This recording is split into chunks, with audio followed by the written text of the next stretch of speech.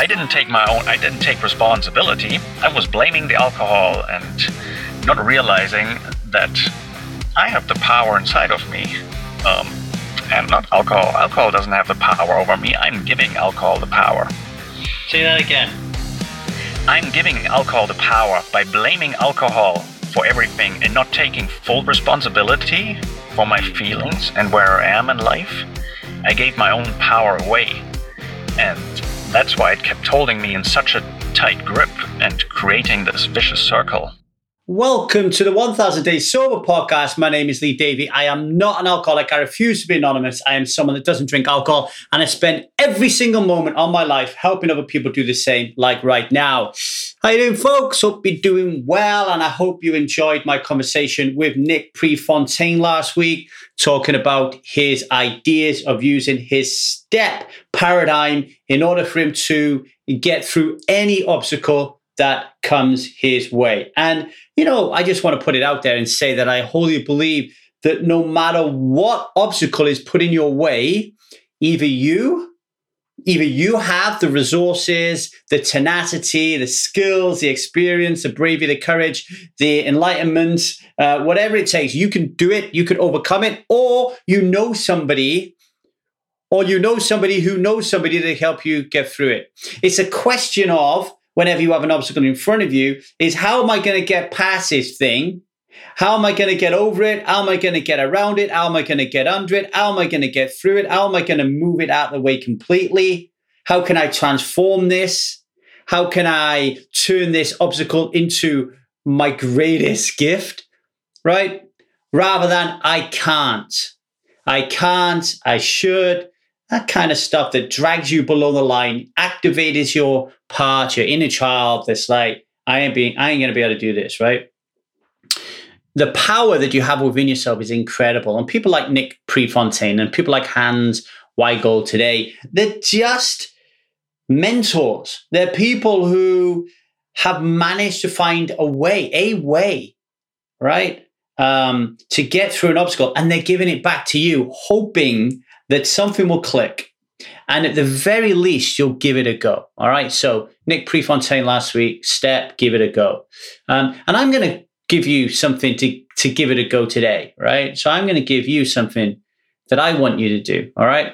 This is what I want you to do. I want you to email me at thestrivemethod@gmail.com. Right. And I want you to say, Lee, I want to join the Strive Discord channel. It's free. Don't have to pay any money. And the reason I want you to join is I want you to commit to every day. That's Sunday, Monday, Tuesday, Wednesday, Thursday, Friday, Saturday, folks. Every single day, I want you to commit to going into the Discord community and sharing 5 wins.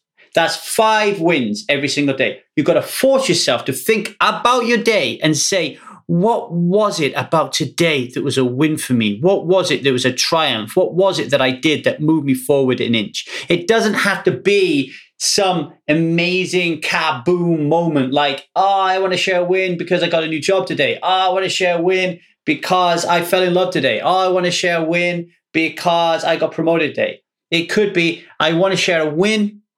I really didn't want to reach out to Lee and respond to him and write to him at thestrivemethod@gmail.com, and I did it, right? That in itself is still a massive win. Why do I want you to do this? One of the reasons that we drink alcohol is because we have sank into our modus operandi, a foundational response of pessimism, skepticism, moody, groany, moany, life is happening to me types of behaviors, right? So whenever you talk to somebody, you might find yourself moping and groping, gossiping and complaining about the world, right? That's because when we look at our world, that's what we see. We don't see any joy. We don't see any happiness. We don't see any wins. If we see it, it's just little glimpse of beautiful seashells in this vast beach of sand and stone, right? But it's not reality. Okay, it's not reality. So I want to challenge you to, instead of looking at your life like it's a pile of shit, It's a look at your life like it's golden, like it's amazing, that you are actually doing some real good in the world, in people's lives. Think of the mother who drinks wine every night because she thinks she's a shit mum. Hang on a minute. Pull back that record. What did you do today that really helped your child? Right? What did you do that really helped them? Okay? So think of those 5 wins. And if you do that consistently, all of a sudden, every day, you're like, yeah, boom, smashed it 1, boom, smashed it 2, kapow, smashed it 3, bollocks, smashed it 4, and zippy zap, zooby doo, thingamajiggy, wits it, did it 5 times. You do that every day, all of a sudden your life becomes different. Your paradigm, your understanding of what you're doing and who you are and your self-worth and your hope stores start to increase, less likely you'll need to drink alcohol, all right? So, the Strive Method at gmail.com. Lee, please could I join Strive on Discord? Yes, sure you can. I'm going to commit to doing 5 wins every single day. Get in there. Okay, today's guest, his name is Hans Weigold. Hans is a breathwork facilitator and life coach. After working for his family business for 15 years and struggling with depression and anxiety, he discovered the power of breathwork. The intensity of the first breathwork session, comparable to work with psychedelics, radically changed his life and gave him a new purpose. He decided to quit his job in order to spend more time with his children while they were still young, exploring his own consciousness and supporting others who are struggling with depression, anxiety, and addiction. He now works as a breathwork facilitator to support people who want to make radical changes in their life, find more purpose, meaning, and reclaim their power. I also know, and you'll hear about it, is Hans had his own struggles with alcohol, and he doesn't drink today, right? Use breathwork to help him get over that hump. You can connect with Hans through his Facebook page, which is www.facebook.com/Hans, that's Hans, full stop, Weigold, WHYGOLD, or through his webpage, newmorphosis.com, spelled PNEUMORPHOSIS. If you didn't get any of that, just email me at strivemethod@gmail.com and say, how do I get hold of this genius? So without further ado, I'm going to shut the hell up. Actually, I'm not. Let me just give you one more challenge. When you finish listening to Hans Weigold, I want you to find or reach out to Hans himself. Reach out to Hans, find out when his free breathwork session is happening, and join it. It will be an absolute game changer for you. Now, without further ado, I'll shut the hell up and leave you in the capable hands of this beautiful human being, Hans Weigold. Hans, it's been a long time. You're in your car, but where in the world are you parked in your car? Right now, I'm living in North Carolina, United States. You're not from North Carolina, though, are you? No, I grew up in Germany. I've been in North Carolina for about 16 years now. What's the place like? Right now it's hot and humid, but it's beautiful. It's right on the ocean. Lots of water and salt and sand. So me and you, we met in a brotherhood called the Vanguard, which seems to have fallen apart. I was speaking to Nikhil the other day. I was like, what gives? Where did it go? And they're on doing other different things. But maybe we'll start there, and I can also share my experience as well. But what were the key moments in your life that led to you being in a movement full of other men?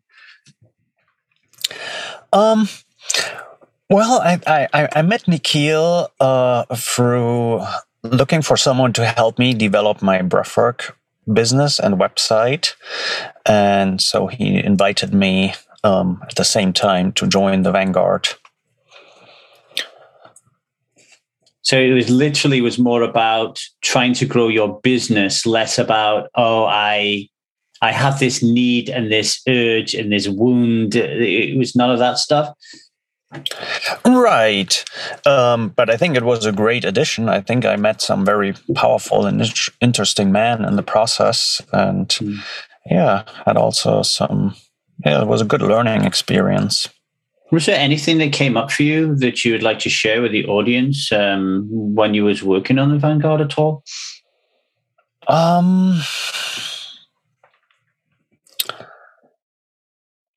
No, I don't think I have anything to share about the Vanguard at this point. Okay. So tell me a little bit about your history with alcohol. What were your first, because I'm a great believer at Stride that we're born into this system. Like I call it alcoholism, this invisible, violent, and dominant belief system that really makes it difficult for you not to drink. It's almost like we're programmed and designed to drink it, right? So what were your first early memories of that system growing up? Yeah, I think my first memory was, well, first of all, it was very well accepted. All the adults around me were drinking alcohol. And when I was in high school, I had a lot of friends that I liked, and they started drinking alcohol, and I thought, oh, wow, that's so cool. I need to do that. And I remember my first beer, and I really hated the taste. I didn't like it at all. Yet I drank it because my friends around me were drinking it. And yeah, I had 4 or 5 beers and got really drunk. And I liked that. I had a good time. And then it quickly became just part of your everyday life, did it, I suppose? Yeah, the last couple of years in high school, it was just a weekly habit. That's what we did, just get drunk. We work hard during the week for school, and then once it's Friday, school is over, we start drinking, and we just drink till we're absolutely drunk. And that habit stuck with me for a very, very long time, that I didn't drink beer to enjoy a beer. I drank to get drunk. Is that that modus operandi, does that mirror the German culture? Because it's not I've been to Berlin, spent some time there and really enjoyed it, but I don't understand the alcohol culture there like I do in America, for example, or the UK.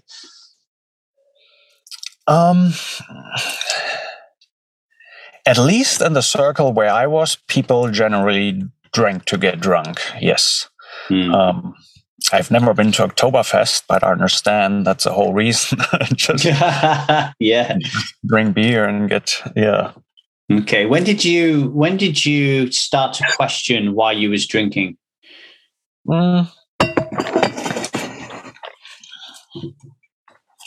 I started questioning it about maybe 10 years ago, because it wasn't serving me any purpose anymore. I was just really feeling bad on the weekends and the morning when I woke up and wasn't able to function properly. And even before that, I always had this guilt in me for drinking, because I thought, oh, this can't be good for me. And I started feeling guilty. And I think that guilt alone was really another motivator to drink more, because I had to numb those feelings of guilt. Tell me more about those feelings of guilt. Yeah, I just thought, wow, this is not good for me, and I should stop. I shouldn't drink so much. But then once you start drinking and you have friends that drink all the time, it's really hard to hang out with those friends and not drink. So, and when I was feeling that guilt, I just wasn't feeling good about myself. And some friends were saying, oh, you're drinking too much. Other friends were even bringing up guilt in me by saying, well, why are you not drinking with me today? So it was guilt from both sides. Either I was feeling guilty for drinking, or I was feeling guilty because friends who I used to drink with, I didn't drink because I thought, oh, I need to slow down. I need to drink a little less. So you get the shackles of the system get you like they get everybody in the West. We just want to be a man, I guess, and just like everybody else, and just drink and just do the thing that everybody else is doing, and we're not even consciously really aware of it. And then at some point, and this doesn't happen for everybody, but at some point, something changed and you started feeling guilty because the painful aspects of alcohol started to probably, let's say if I got scales here for anybody who's not watching the video, but let's say the scales of pleasure and pain at some point, they're really the pleasure's really up high and the pain's down here. And at some point, the pain started to come up a little bit with hangovers, and maybe your interest in self-help and development and growth started to happen. And all of a sudden, alcohol is a little bit different to that. But then you find it difficult to stop because everybody around you is drinking. Talk into that fear a little bit, if you would. Mm-hmm.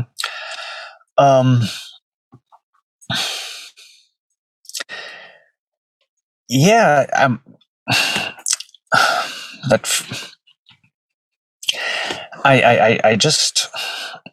I struggled to disappoint my friends that I had, friends that are hanging out, because they said, "Oh wow, why are you such a party pooper? Why you're not drinking with me today?" And I had a fear of losing the friends or having a good time. And then I said, "Oh, okay. Let's just have a beer today and keep drinking. I can always not drink tomorrow." When I first started drinking that heavily, always get drunk, I always told myself, well, this is just on the weekends. I don't drink every day. It's just on the weekends, so it's okay. A little bit doesn't hurt. But then, we started going out on Wednesday, so I started doing the same on Wednesday, and yeah, it just became more often and often. The same thing happened in the UK. We would always go out on Friday, always go on Saturday, all day Sunday. And then they introduced Thursday drinking. Mm-hmm. And then in Newport and Cardiff, the cities, they would have Wednesday night drinking for students. So now and then Tuesday night there'd be a poker game. You kind of you're running out everything involved alcohol. And suddenly, even on your day off, you're stopping off at the off license on the way home to grab a bottle or a beer with friends or something. And it just becomes all consuming, right? Right. And I guess one thing I struggled with, because I started drinking so much at a time when I was young, I couldn't sit down and drink one beer. Because if I go out during the week, drink one beer, I didn't like the feeling. So I just kept drinking more and more because, I don't know, if I had one beer and I went home, there's nothing I was interested in doing anymore. I wasn't interested in watching a movie, reading a book, doing any work. It was either for me drinking or not drinking. Are you talking about some sort of like we have a pint and then all of a sudden that pint sets up an expectation biologically or psychologically that the next 4 or 5 hours are going to be magical, and we break that spell by just going home? But the feeling and the urge and the anticipation is still there. Is that what you're talking about? Yeah, it's, I don't know, physically. I guess I drank one beer and then I wasn't satisfied I didn't feel the way I wanted to feel. So there was always, okay, if I drink one more, I'll feel better. Maybe one more. But that never happened. It always led to another beer and another beer. Which, of course, that's the deadly cycle, right? It's like each beer you have sets up that biological chain reaction, psychological chain reaction, anticipating the next one and feeling really disappointed until it arrives. Until at some point, all of those executive functions and everything else shuts down, and you just are in the blackout zone and you don't even know what you're doing. And it's just all happening super. Let's say 1 minute we're unconsciously drinking, then we're like, I don't even know what blackout is. Like we're way below that. Mine was always, I don't actually remember particular feelings and sensations. Mine was just more robotic. Mine was just like, if I buy a bottle of wine, I'm going to drink it. If I buy a 6-pack, I'm going to drink a 6-pack. And then if I run out, it would all depend on what time it was, who I was with, what I was doing, would activate the next set of instructions that are pre-programmed in my mind. Do you know what I mean? It's like certain setups and scenery and environments and certain cast members. When I see them, there's almost like a robotic arm in my mind going through the library, going, okay, Hans is here. He's just popped round the house. It's 8 o'clock at night. What do we do? Oh, we ask him if he wants a beer, right? Like that's how I would work. Yeah. I think I can relate to that. It's I always kept myself. I'm not going to drink a beer, but then if I popped into the right friends, I said grab a beer, and then my thought process stopped. Okay, beer, and even if I had the thought, okay, I'm just going to drink one. As soon as the beer was finished, it was like an automatic reorder, rebuy, drink more. Like my whole intention, everything completely disappeared from my mind. Yeah. In the UK, we always had stop tap at some point would be like 10:30, 11 o'clock at night. And we would stop drinking, go over to the Chinese across the road, get a Singapore chow mein, try to pull a woman and go back and have sex all night. That was like the plan, right? And that's what happened. We didn't go home and drink more. That's what happened. And then they started to have lock-ins. So the stop tap would go 11 o'clock and then they would shut the doors and you would stay behind drinking until 3 o'clock in the morning. And then you expect, and then your paradigm changes and that's your new expectation. And that's how my life was. It was, if they changed the rule from nightclubs open until 1 o'clock in the morning, so nightclubs open until 6 o'clock in the morning, then my brain would say, oh, it's open till 6 o'clock in the morning. You've got to be there till 6 o'clock in the morning. And if you're there, you got to drink. It was just so robotic. And I think for me, Hans, that was what did it for me, was waking up one day, realizing, holy shit, like I've got no willpower here at all. I've got no self. There's nothing. I'm nobody. I'm just a set of instructions. I'm a robot. I'm a set of instructions. It's just happening automatically. And I felt completely out of control, which didn't really jive with me very well.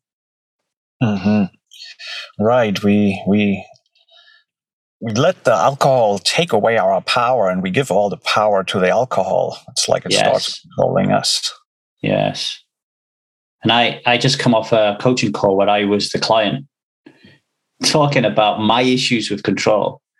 And I can clearly see how my inner child issues with control helped me quit alcohol. Because once I put alcohol in that mother, father, teacher, boss kind of role, I fight against that. I don't want to be controlled. My demons and my shadows and my unhealthy, dysfunctional side of myself help me quit alcohol. If that makes sense. Right. Yes. This control issue was a big part for me. And by feeling guilty and blaming, I started blaming alcohol, right? I always said, oh, I wish I wouldn't drink so much. Oh, I wish I hadn't started. And by blaming alcohol, I started giving my power away, right?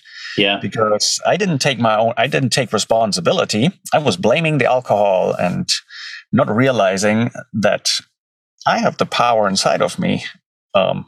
And not alcohol. Alcohol doesn't have the power over me. I'm giving alcohol the power. Say that again. I'm giving alcohol the power by blaming alcohol for everything and not taking full responsibility for my feelings and where I am in life. I gave my own power away. And that's why it kept holding me in such a tight grip and creating this vicious circle. You know, what Hans just said there is just like, it's amazing. You know, I've said this a few times on the podcast that for a long time, I felt really uncomfortable sharing my truth, which was for me, quitting alcohol was really easy. And I felt really uncomfortable sharing that truth because I was worried that people wouldn't relate to me. They would be like, oh, well, if it's easy for him, he doesn't understand the struggle. Therefore, I'm not going to hire him as a coach. I'm not going to join his community, whatever. And of course, it's not that simple for everybody, right? But what Hans just said there, once you get that and you understand that, that when you look in the mirror and you accept that you are a supremely powerful individual with so much more capability than you ever You will never, by the time you leave this planet, you will never fathom and never experience the power, most of us. It's not until we're forced into extreme situations that we can respond in the way we can. And here we are, thinking we can't stop drinking. It's such a paradox, right? It is, right. For me, it was also very easy to stop drinking. But then it was hard to... I always would stop drinking and then I would start again, because then I started giving the power away to other people, because they suddenly, like I said, they told me, party pooper, drink with me, have some fun. And then I let that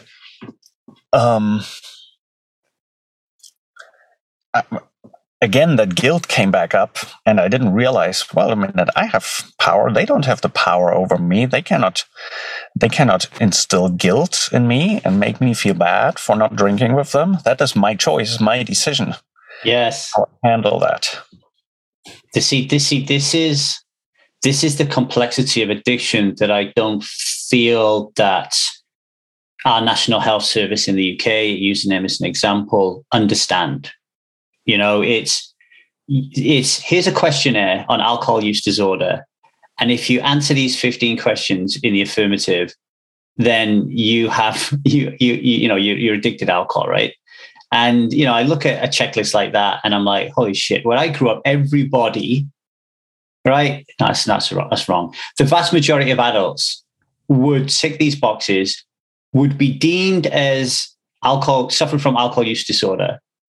And they would not only disagree with that, they would actually believe that what they're drinking is a great amount, and they wish they could drink more, right? Like it's that the view of addiction is so wrong, because very often that what you just spoke about, whereas it's easy for me to stop drinking, but it's not so easy for me then to reintegrate with my friends. That to me is part of the addiction. So when people say I'm not addicted to alcohol, my problem is I don't know how to interact around my friends. No. You're addicted to alcohol. You're using alcohol as a compensated strategy to deal with the fact that you are giving your power away to these people outside of you, and that problem needs to be catered for within whatever help there is out there in a National Health Service or Strive or AA or something like that. And so that brings up the question that I'm currently having with my strivers today is, well, what is our metric? Do we want to count alcohol-free days? Do we want to be alcohol-free?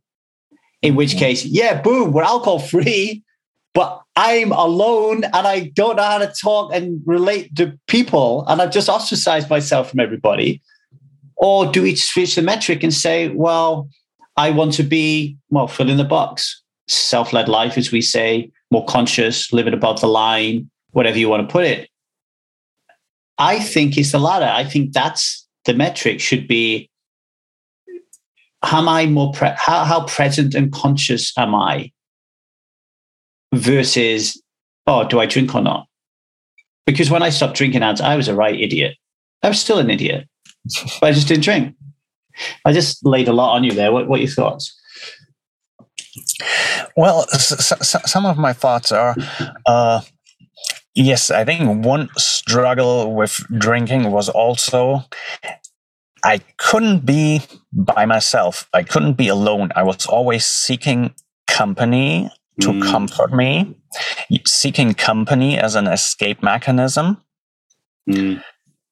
And, well, with most company, drinking is just socially accepted as a social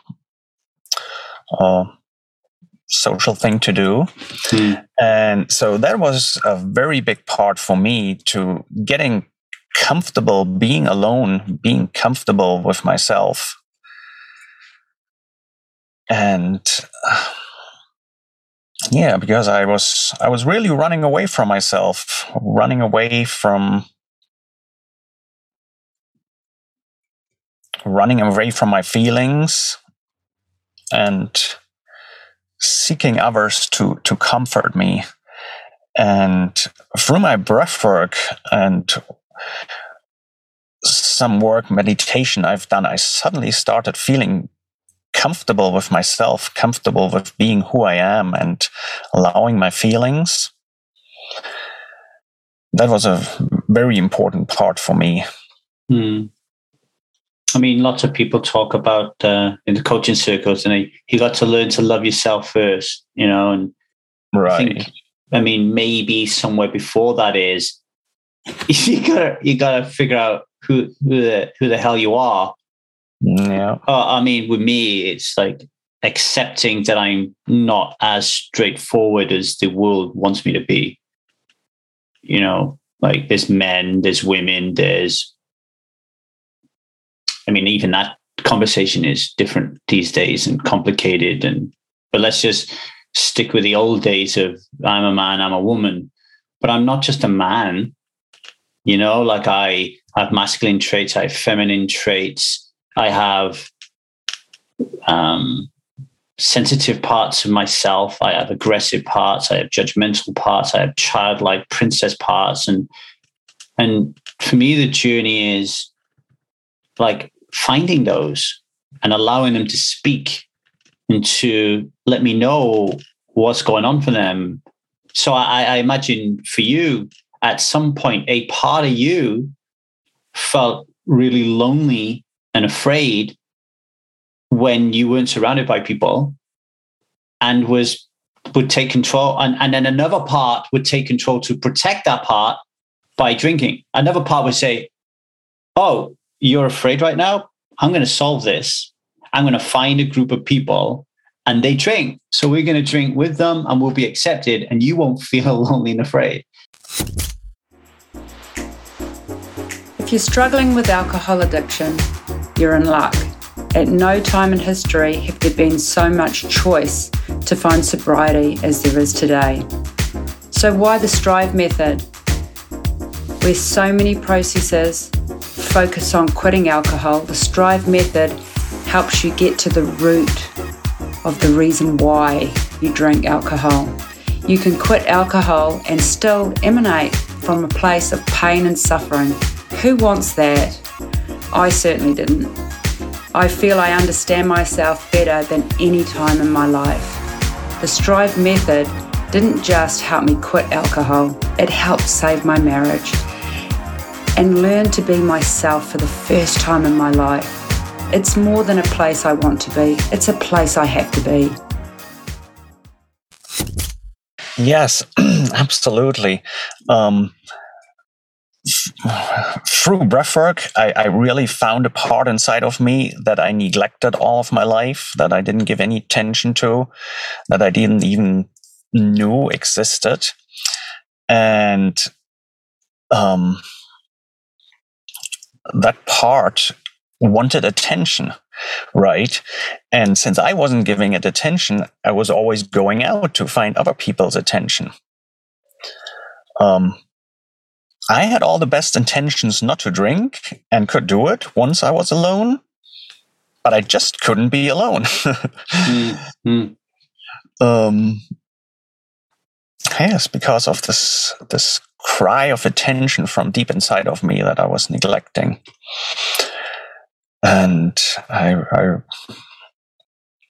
really learned to find that part and accept it and give it some love and attention, and was finally okay with being alone. And once I was being okay alone and being with myself, I started being okay around other people drinking and not drinking. That was an interesting shift that happened.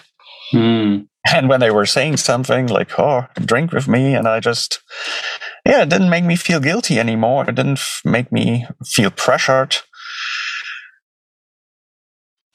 Because let's break that down. No, go on, Karen. Yeah, because this missing part was getting attention, so it wasn't trying to get positive attention from someone else, because I was listening inside and giving myself the attention I needed. So let's break that down for the audience who are listening then. So what I'm hearing you say is that at some point you unconsciously drank alcohol because everybody else was drinking alcohol. And then at some point something changed. Maybe driven by the guilt, we have an increased awareness. We start asking more questions and more self-introspection. Maybe it's just age and experience and growing up. Maybe you read a book, whatever, and you start questioning it and you realize, holy shit, like I actually feel pretty uncomfortable when I'm alone. And I can see now why I would drink alcohol, right? And then we'll explore this in the next part of the podcast. You find breath work and through meditation and other modalities, you tap into a part of you that you didn't even know existed, that really needed your love and attention and to be seen, heard, witnessed, etc. Now, here's an important part that I want to ask you, I guess, is for anybody listening to this. So you then, through breathwork, learn to identify this part and communicate with this part, and was able to then be alone. But I imagine there are still periods where this part feels alone. It's not like you killed the part, right? It's not like you found the part or killed and cured it. I imagine there are times you still feel alone, and then you had to use your breathwork and other modalities to tap into the part to say, hey, I sense that you're feeling alone again right now. What's up? Or if you completely and utterly, like that part just is completely with it and doesn't get lonely anymore.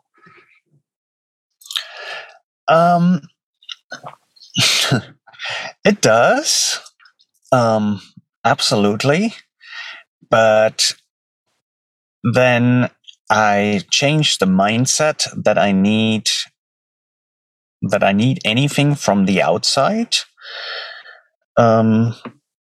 to feel what I want to feel, that I can't create it from within. So through breathwork, I also learned journaling. So if this part needs any attention, I can really sit down and start journaling and write what I'm feeling, what's going on inside of me. And therefore give more attention to that part. Mm. Have you ever done non-dominant handwriting? Do what? Have you ever done non-dominant handwriting when you're journaling? No, I have not attempted yet. So are you right-handed or left-handed? I'm right-handed. Okay. Yeah. So it's almost like tapping into this part of you that is feeling really lonely, and then get in your journal and then just writing in your journal, hey, I sense that you're feeling really lonely now. What's up? And then you switch the pen into your left hand, and then you respond from the lonely part. I'm feeling really sad right now. And then you just switch your pen again and go, oh yeah, tell me more. What's going on for you? And you switch your hand, and it's like, I don't like to be alone. And then as you're visually looking at what's going on the paper in front of you, you'll see that the childlike part of you that is feeling really alone is actually responding in a childlike scribble. Right. And your mind relates and is able to create that separation between self and inner child in order for you to grow and develop that relationship, more than it being, sometimes they can be blurred and enmeshed and difficult to extract. Like, what part of me is self and what part of me is this wounded child, you know? So yeah, I do that sometimes. Find it really, really helpful. Oh yeah, I really like that idea. I'm definitely gonna give it a try. Also, it's always great to try something new and try to learn something that you can't do, like writing with your left hand. Yeah, coloring. I like talking to my parts. You think I'm a raving lunatic if you see me walking down the street sometimes.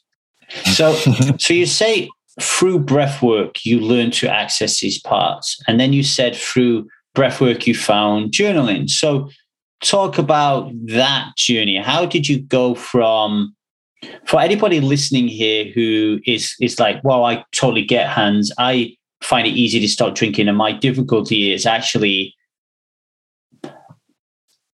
needing this external validation in order for me to exist.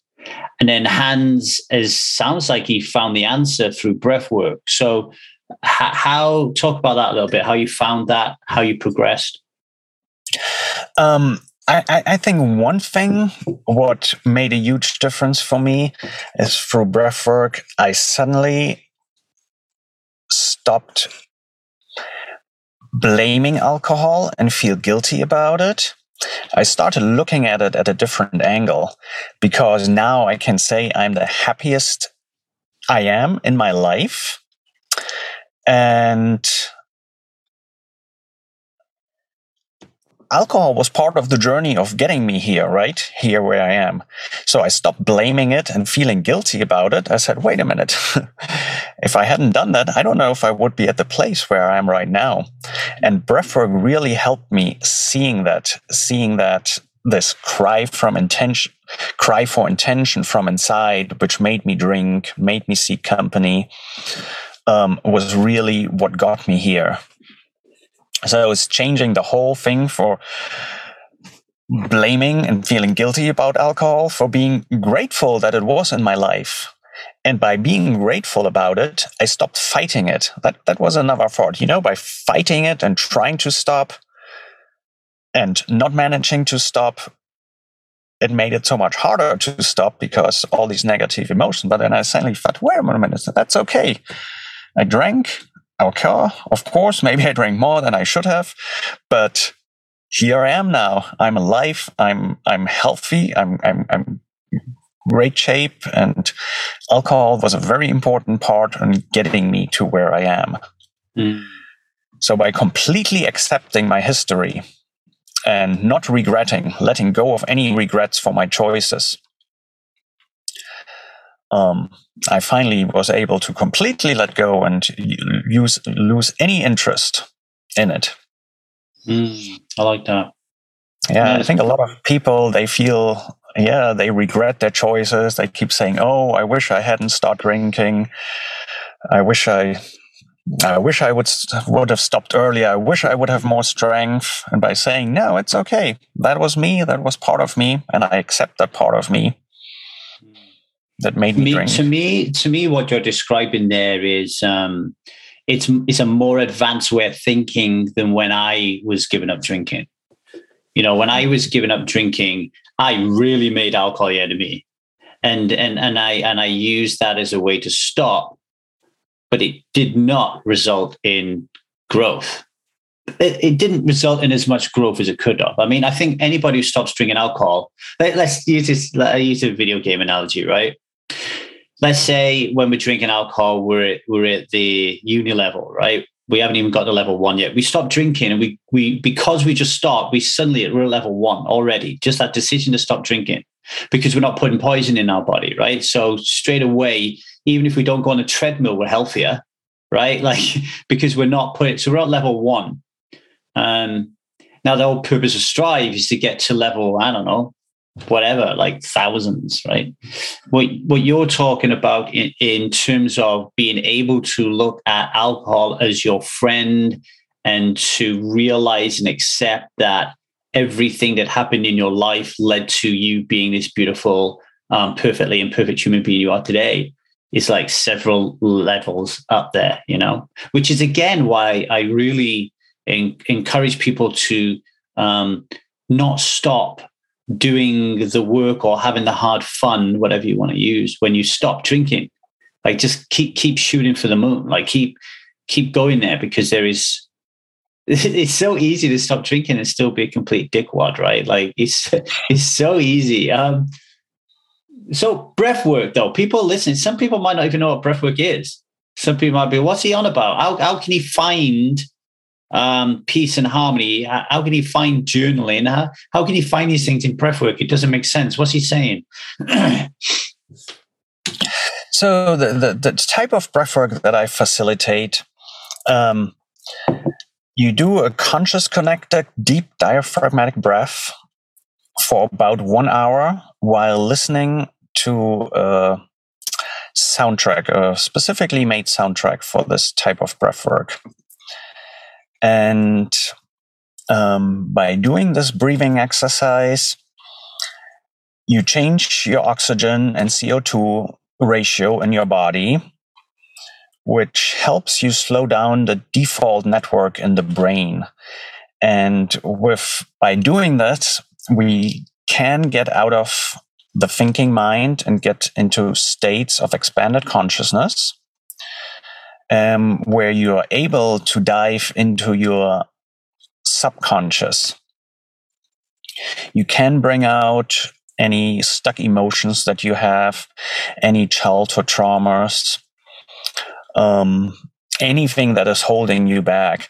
The experiences very, very much depends on the individual and how able we are to let go of our thinking mind. But once we let go of the thinking mind, one thing we can learn that all these negative emotions we have that keep holding us back in life, that keep us addicted, keep us from doing the things we do, we can turn them around. We can change them. This breathwork that I do was invented by Stanislav Graf, or it derives from what Stanislav Graf invented 40 years ago. It's called holotropic breathwork. And it is extremely powerful in healing traumas, helping us become more aware and more conscious, and bring to awareness the subconscious thinking patterns that dictate our life. Like, I'm feeling really lonely and I don't know why, so I'm going to go drink alcohol to feel less lonely. Like, while doing breath work, more realizations around the nuances and the whys about how that happened may come in, bubbling into the conscious mind. Is that what you're saying? Yes.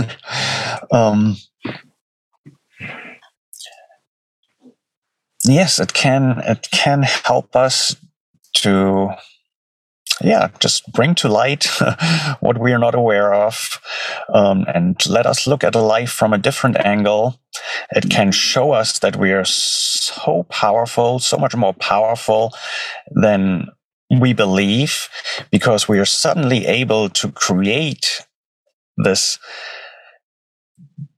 expanded states of consciousness, this different mindset, without taking any substance, without taking anything in our body, just by breathing. We're focusing on the breath, changing the way we breathe, and feeling in our body. We can really change the way how we feel. Yeah, because there's people out there that say that breath work. I mean, I've had I would say maybe 5 breathwork sessions in my life, right? So not a lot. Mm-hmm. And each facilitator has said you can have experiences that are similar to psychedelic experiences. And there's a part of me that's really pessimistic about that. There's a part of me that's like, how can that happen? All we're doing is breathing. I mean, if that was true, why would anybody be taking any drugs? But they wouldn't be saying it if it wasn't happening. I guess that is my resistance, my pessimism would actually prevent me from experiencing that, right? Right. And breathwork can bring up a lot of resistance. It's all about pushing through that resistance, if any resistance comes up.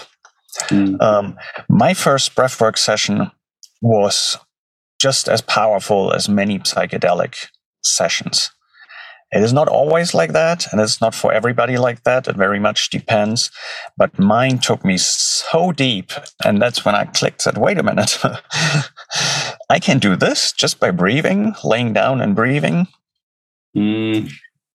And yes, there's a lot of resistance that comes up, and which is a great practice to look at our life and see what we are resisting. Is there anything in life we are resisting?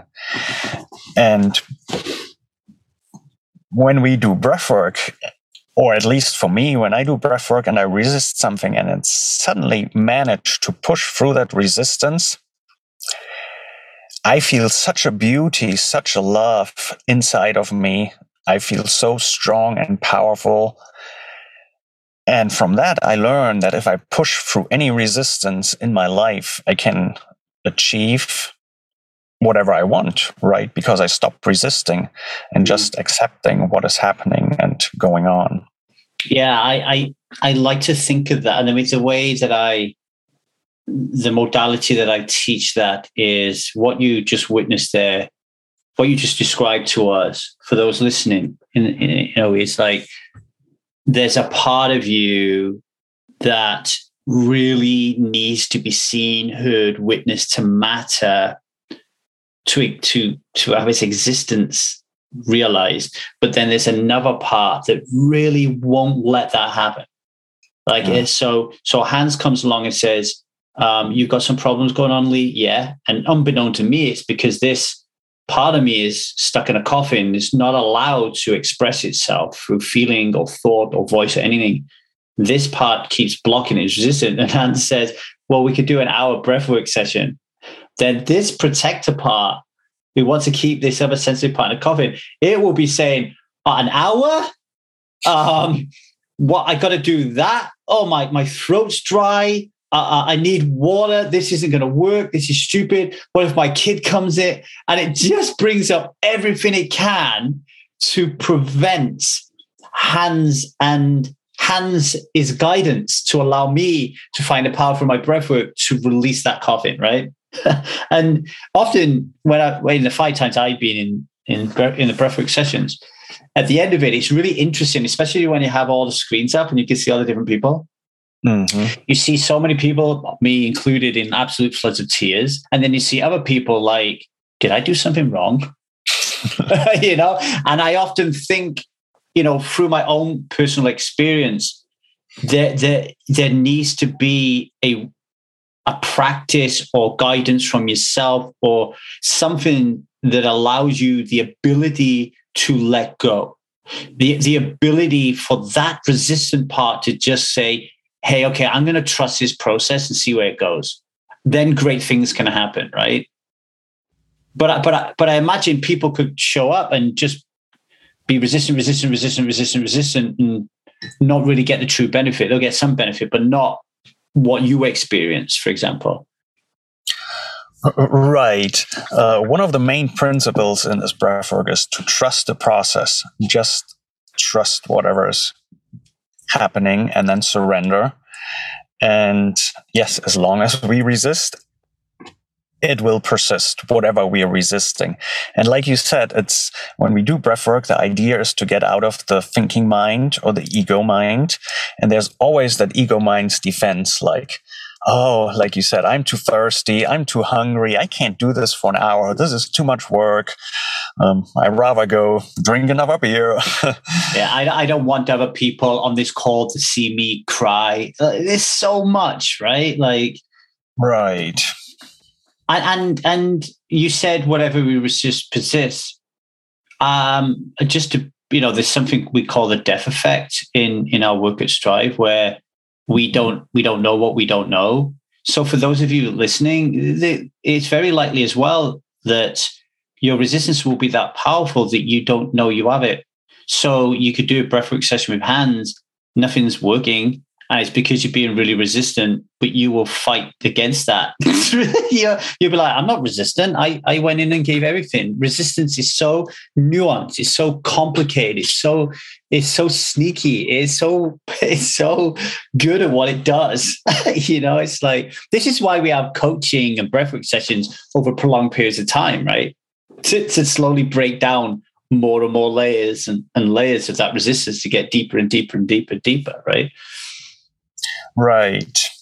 Yes, and sometimes even thinking, I'm doing so much, I'm doing it so right, why am I not feeling something?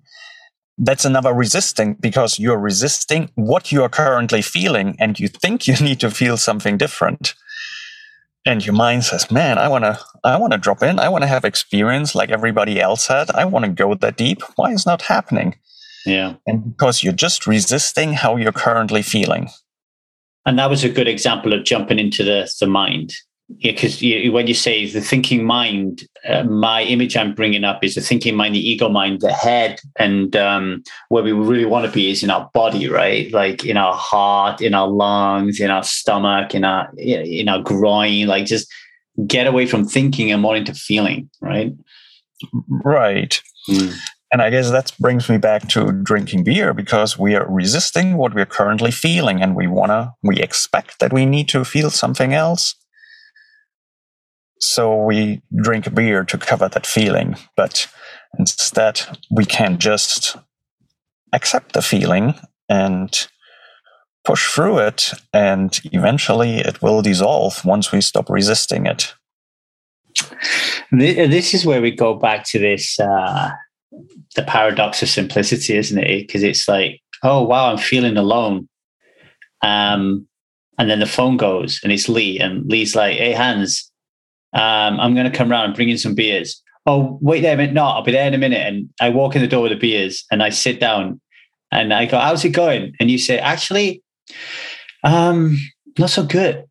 I just realized that I don't like being alone. Oh, well, you're not alone. Here, have a beer. Yeah. And part of the problem that I realized is I don't actually like drinking alcohol. The only reason I drink it is because I'm terrified that you will leave me if I don't. And I just wanted to share that with you, that it makes me feel terrified that you will leave me if I don't drink alcohol. And it just sounds so simple just to say that. But we can't, It's like, we can't say that because he will leave us. Right, because we don't like to admit our weaknesses, right? Mm-hmm. We want to be strong. We don't want to admit, wait a minute, I feel lonely. What I just said there though, Hans, right? Yeah. Does that come from a strong, powerful man, or does that come from a weakling prince? Do you know what I mean? Yeah. This paradigm. I think it's part of being a strong, masculine man, to admit your weaknesses and not pretend to be strong. If we admit to ourselves and to others that we have weaknesses, we don't no longer need to hide them or try to cover them up. We can be accepting them. You just made me realize the pressure that people are under, wearing all those masks, all that armor, trudging around. And this is why through a breathwork session like you, slowly and surely, or sometimes in one big bang moment that happened to me, my first breathwork session, my armor and my mask just went, I couldn't stop sobbing. It was like, so much pressure to conform, right? Right. And once we drop that mask and stop pretending and finally be who we are, all this pressure goes. All this pressure, all this need to be someone else. Is breathwork just 1 hour holotropic sessions, or is there something that the people listening to this? I mean, hey, I encourage you all to go and have sessions with Hans. I've had 5 sessions myself of breathwork, not with Hans. I've been in a breathwork session with Hans, but not facilitated by Hans. And for me, each one of them has up-leveled me, dramatically. So I would definitely encourage that.